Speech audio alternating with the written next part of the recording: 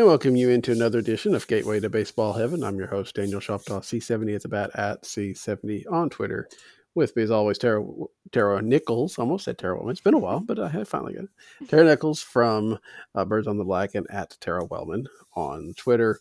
We're coming to you on Sunday night, as always, but after a week of, 6 Cardinal wins. It's been a long time since we've had less things to complain about, more things to be happy about. But before we get to the Cardinals, I do want to start out with the fact that this week on Thursday, MLB had the Field of Dreams game in Iowa. And Tara, you are from Iowa, so you were probably blacked out from that game.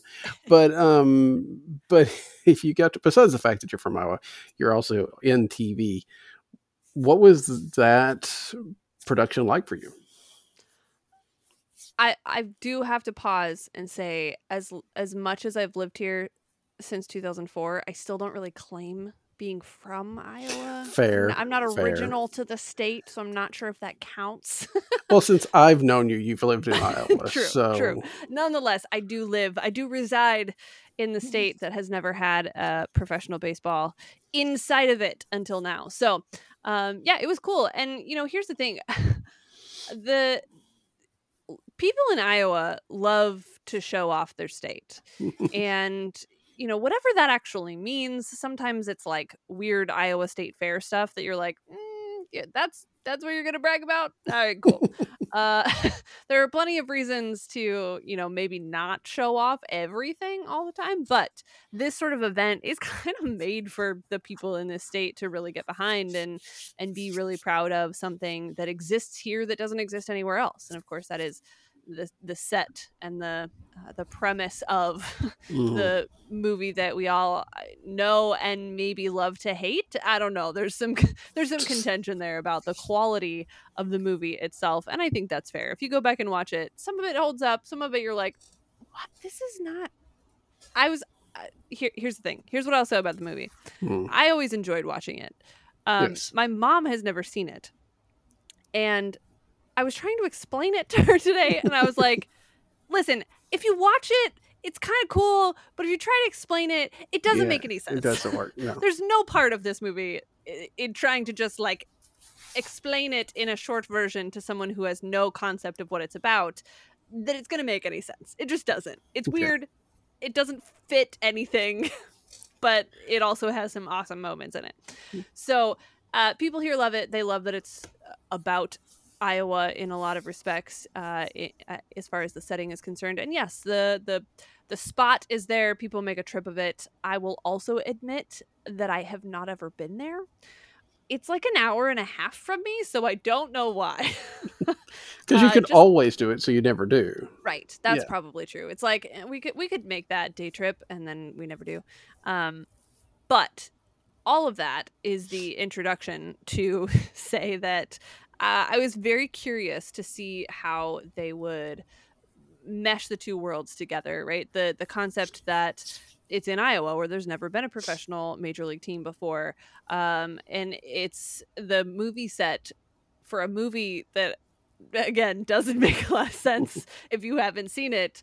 But there's a lot of moments that were created by that night and the production of it as a whole. It was really interesting watching kind of the mix of a very cinematic approach on just filming an event, as well as, the more traditional and typical coverage of a live baseball game. So the whole opening sequence was I'll admit, I thought the wandering around the outfield took a little too long.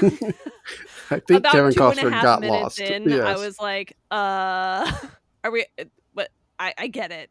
I'm over it. And then they came out of the corner, and I was like, okay, but that's cool. Yeah. So very cool highlight moments, kind of punctuated by a little bit of self-indulgence that was like, nah, do we really need to do that? I don't know, but it was cool, so I'm okay with it. And then overall, I mean, the game itself, you could not have asked for a better game that fit the moment in terms of the drama and the flair and the entertainment value. And it was, I know a couple people who were there, and they they all really echoed the same sentiment that it was a really cool moment to be a part of. And I know that I don't know how you feel about MLB saying that they're going to do it again. I feel like it's going to be really hard to match that moment or to live up to it in any sort of replication of it again and again. But I do love the concept of taking, America's pastime into the heartland of America, into places that don't get that chance to see Major League Baseball up close and personal, which then ties back into the very uh the very real situation that people in the state of Iowa are in, and that is, of course, that we are indeed blacked out from six different Major League Baseball teams and their broadcasts here, without one of them being in the state that is blacked out from all of those games. So sort of a two-sided coin there, in that it was really cool. I think that it left an impact in a lot of really valuable ways as far as baseball is concerned. But it just reinforces that people in the state of Iowa don't really matter to Major League Baseball unless they can create a very lucrative situation for themselves out of it, which is the business end of the whole thing. But in Yeah. general, it was cool. It was a really fun break from the norm, and I think the game more than lived up to the moment. Um, yeah, there were a few points in there. I don't necessarily know if I've got them all, but yeah, it was funny. There was a person that put out on Twitter, this clip from Major League, from uh, Field of Dreams. There it is. Wow, this is bad.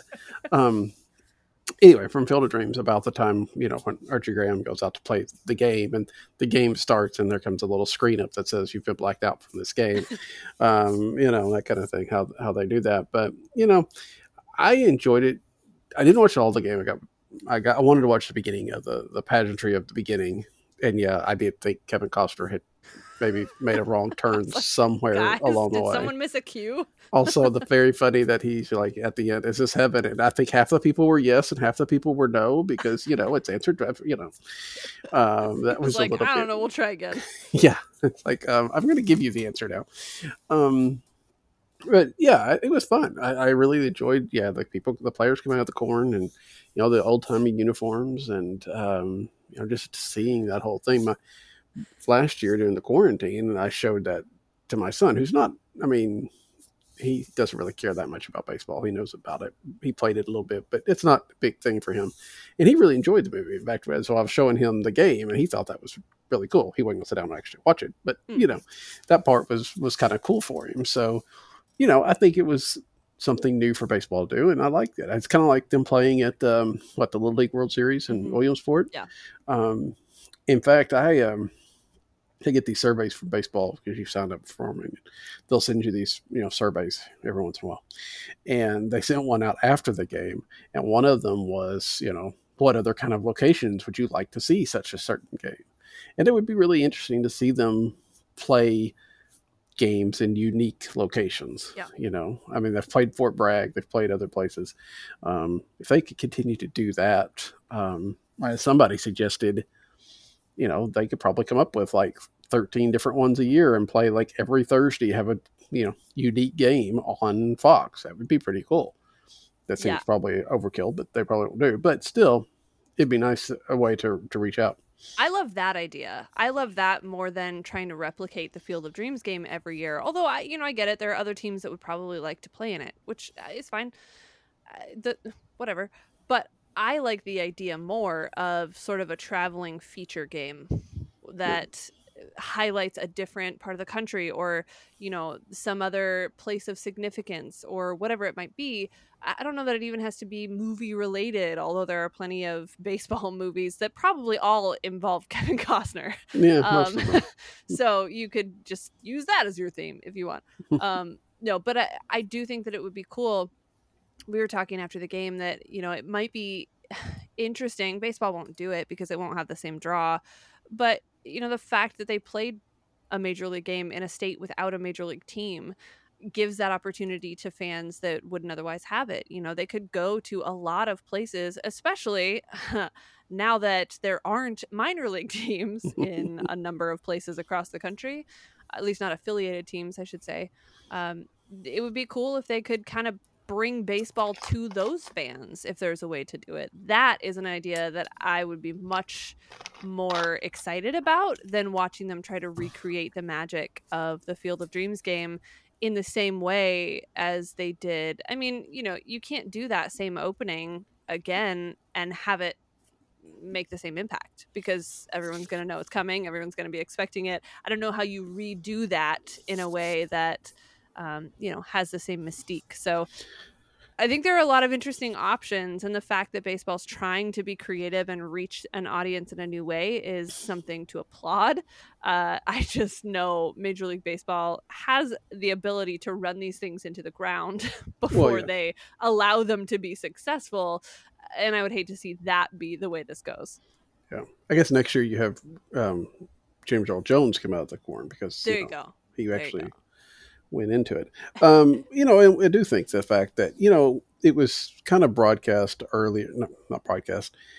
It's why you don't tell people things. David Ross comes out in the middle of the week and says something of the fact that, oh, we're going to play in that next year, which he wasn't probably supposed to say because the commissioner didn't announce that until the game of the night that they were going to have another one. Uh-huh. But with the Cubs playing there, it does feel like it's a really good chance that the Cardinals are going to play the Cubs in that game next year. Yeah. In part because they were supposed to play there last year Uh-huh. as a fill in. Yeah, everybody knows they were going to fill in over that one. So it really just feels like they'll at least do that. And who knows? I mean, in some regards, they did a lot to that field. Yeah. They probably want to get at least 3 or 4 games out of that field. You mean the $5 million they spent on that field for one night? Okay, well, maybe not then, because $5 million, it's not even a reliever now these days. Right. So, but Right. but still, if they can get $15 or $20 million out of that, Mhm. they would like that. So, Yeah. but again, the exposure, and you're right. I was thinking the same thing. How do you do it again? And I think with a little bit of mystique, you could probably do it on a national broadcast, maybe another time, maybe two, and then after that, I think it would still be cool for the players. I think Yeah. it would still be cool for the atmosphere. It's not going to have the same emotional impact, but I could No. still put it on the schedule, and a team is going to be excited about playing there. Sure. And I think if you make sure that it's some sort of rivalry game, Mm-hmm. that may add to it a little bit. I don't know. I think like I said, the magic is gonna wear off a little bit just for the Right, viewers of right. it because we've seen it before. And I guess some people like to rewatch the same movie over and over and over again, but I don't know that exact scenario is going to work as a duplicate. But they'll try it until it doesn't work anymore, I'm I'm sure sure. they will. I'm sure they will. We're just hoping that there is a game next year, of course, with the CBA Right. coming up, but we'll not get too negative. While we're talking about TV, though, and broadcasting, there was a little bit of a thing this week, in fact, this weekend.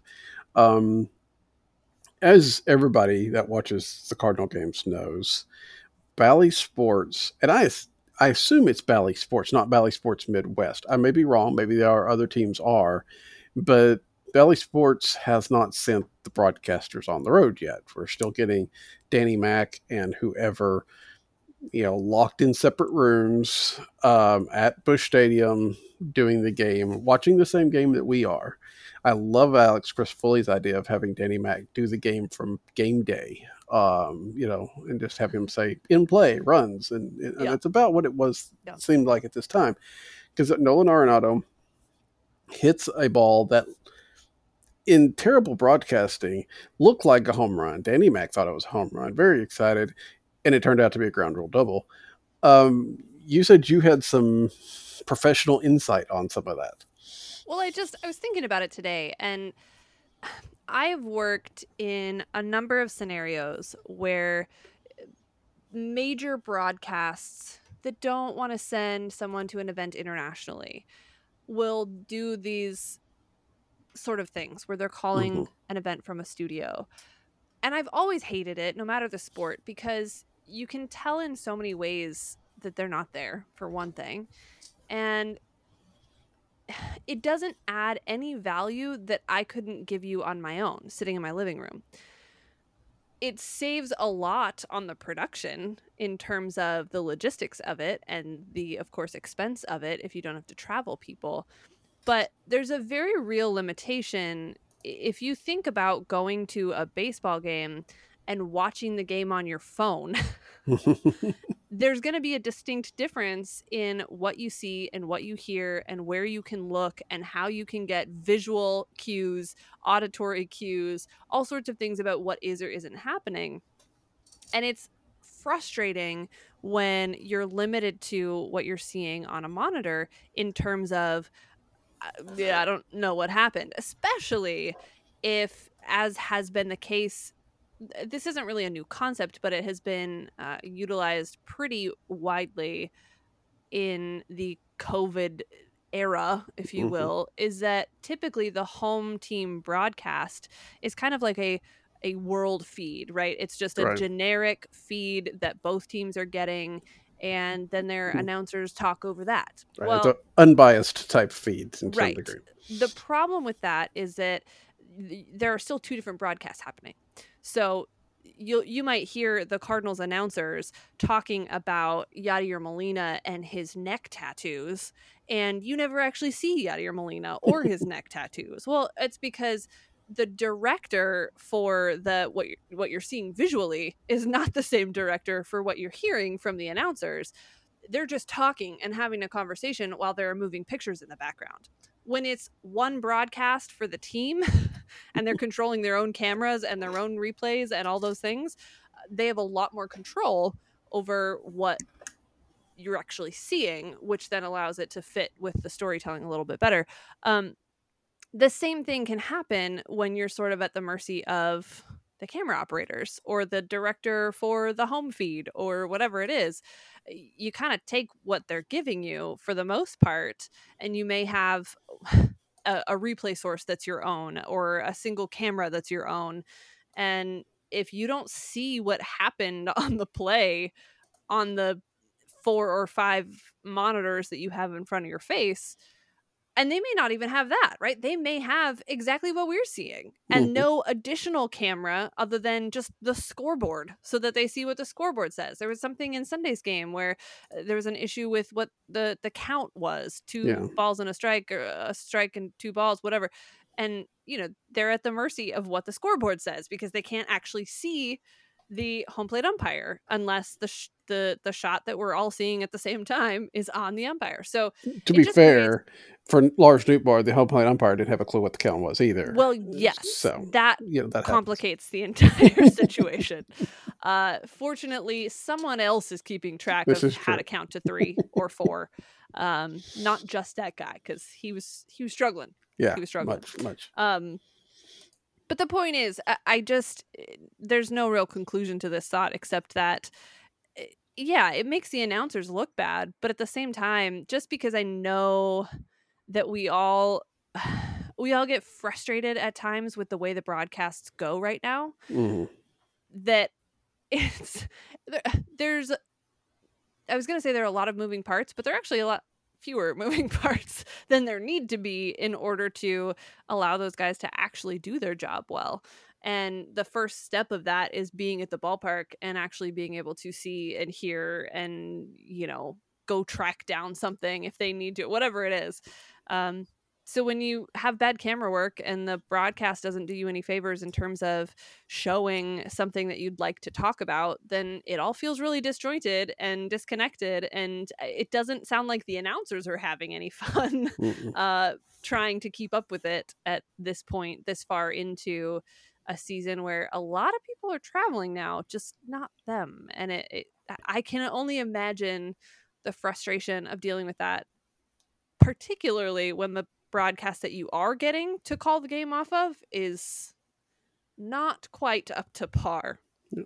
Well, and I think it hasn't seemed to be an issue at home. Again, the broadcasting team is in Busch Stadium, so it's a little bit different. But even so, they've got, it looks like, at least if you look at the screens and stuff, it looks like they've got like Danny Mac in one room and Rick Ankiel or whoever it may be in another room. And I'm like, do we really need? I mean, there's something about being together, right? They haven't. It has again hasn't seemed to be an issue, Which I will unless say, I'm curious how they're doing that because before the switch over to Bally Sports, they were actually in the same studio. yeah, They were just at opposite ends of a table. So you can set the shots up to look like they're in different places when they really aren't. So I would be curious to know.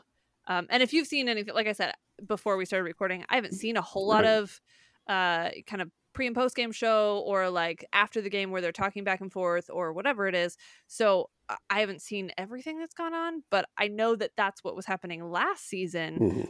even when it appeared that they were in different rooms. Yeah, and that may be the case. I'm thinking though of especially of, you know, Danny Max at the stadium, and Rick and Kill supposed to be, and they've Yes, got that. different Yeah, backgrounds, and it's yeah. and it's like, yeah, okay, maybe they are, but why are we trying to pretend that they're not sitting Right. next to each other? I mean, again, I'm assuming, I don't know, but I'm assuming they're all vaccinated. They're taking their precautions or whatever. It seems like a very low risk to have these two guys sit next to each other, and it may be that we kind of need that so Danny Mac can kick Jim Edmonds and tell him to stop talking. Um, Or but take his phone away so he can yeah, well, stop reading his text yeah, messages on air. see how many people are texting him, um, but definitely it seems like it's just so much. And I think it's really obvious to this point. And again, we know. I mean, I know in this area, especially, across the cases are high. Cases are Mhm. probably higher than they were, but we also do have some protections. It seems like right now, the only real reason is a monetary thing of keeping these guys at home, Yeah. because Sinclair and Bally Sports, whatever, gets their money no matter. Um, and again, they'll cover it with health issues, and that may play a little bit of role. But I gotta feel like if they could send Danny Mac and Brad Thompson to Kansas City for free, they'd have done it. Mhm. Yeah. It just hasn't.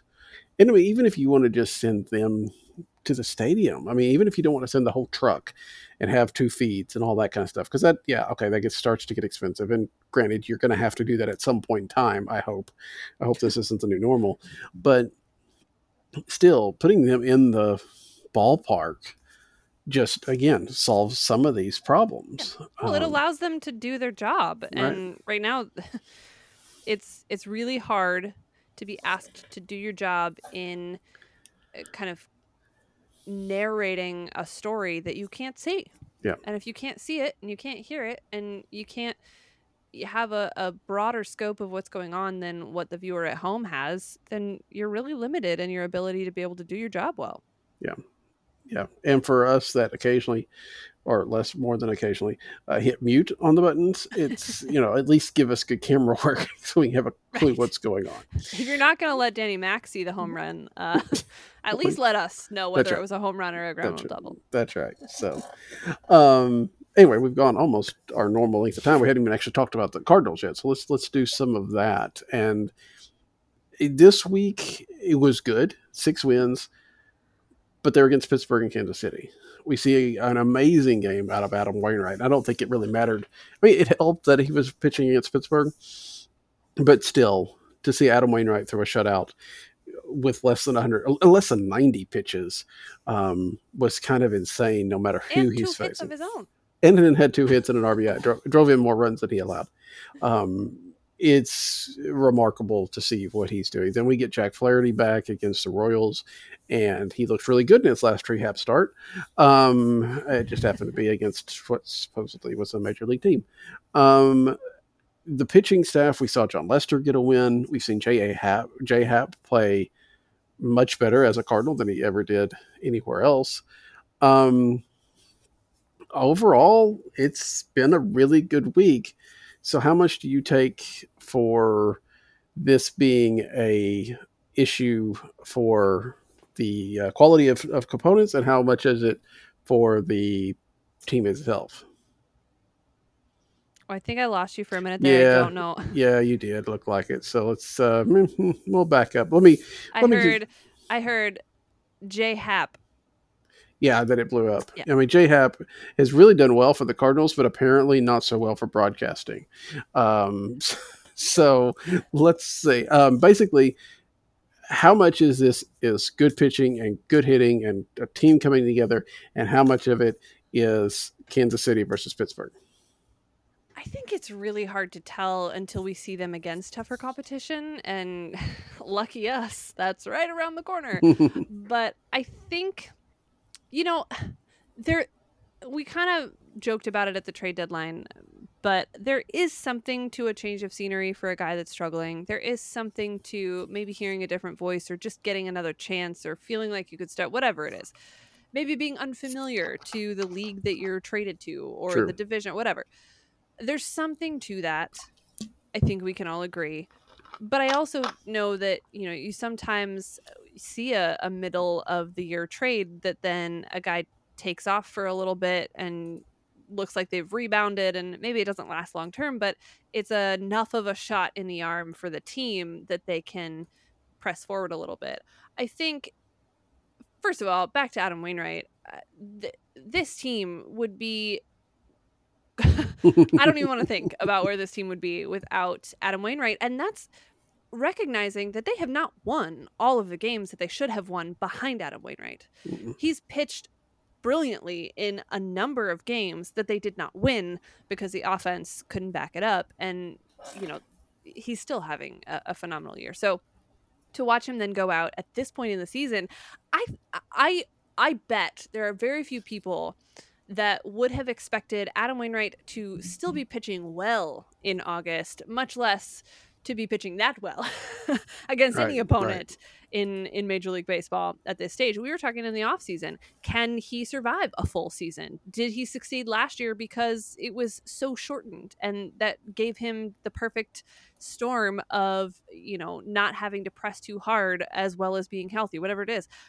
I think he's answered all of those questions and then some at this point by pitching as well as he has in a really long time, doing things that it seems like shouldn't be possible and doing it just kind of nonchalantly, just like, yeah, that's a thing that I did. It was cool.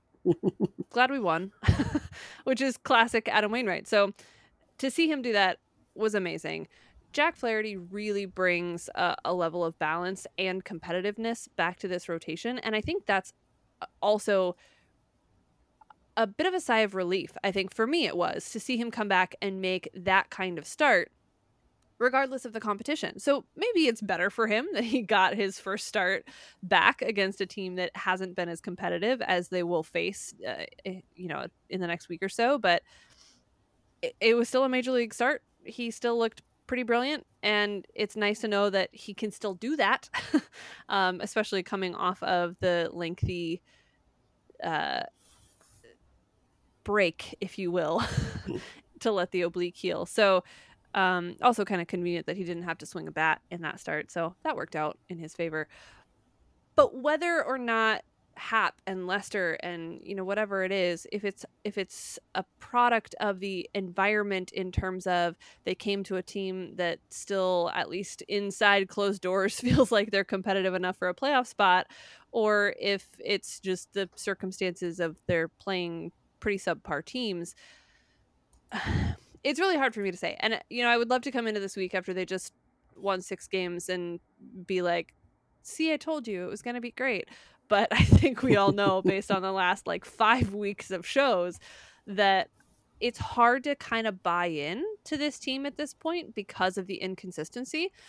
But at the same time, look, it's hard to win 6 games in a row, regardless of the opponent. So, congrats to them for pulling it off, and to see the offense sort of click in the same week as the pitching settles down, it's amazing how much of a difference that makes. Yeah. I mean, the fact that they're throwing strikes for the most part, it's just, this team's always won with pitching and defense, and the defense has never been a problem this year. So when you get the pitching, the Cardinals have scored 4 runs in 11 straight games, 4 or more. And that doesn't seem like much, but given where this offense was, that's a huge boost. And we're seeing seeing Nolan Arenado have a great weekend. Paul Goldschmidt hitting a little bit. The loss of Dylan Carlson didn't hamper them too much against the Royals. Hopefully he'll be healthy enough by the time to take on the Brewers. Right now it's clicking, but like we say, we'll figure it out when the Brewers come to town on Tuesday and see if it's all real or if it's a bit of a soft mirage. That being said, Brewers have had a pretty soft schedule as of late as well.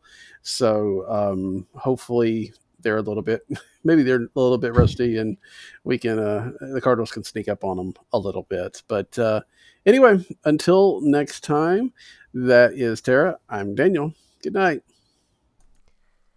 Hey Cardinals fans, thanks for listening to this week's show. If you liked what you heard, you can find us on iTunes. Just search Gateway to Baseball Heaven under podcasts and click subscribe. While you're there, feel free to give us 5 of those little gold stars or even a quick review. And tune in next time as we break down another week in baseball heaven.